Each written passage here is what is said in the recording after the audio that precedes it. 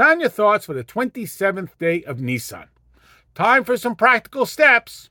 Devote significant time to and focus on the following three aspects of Hashem and the world, and you will achieve Yira, guaranteed, or your money back.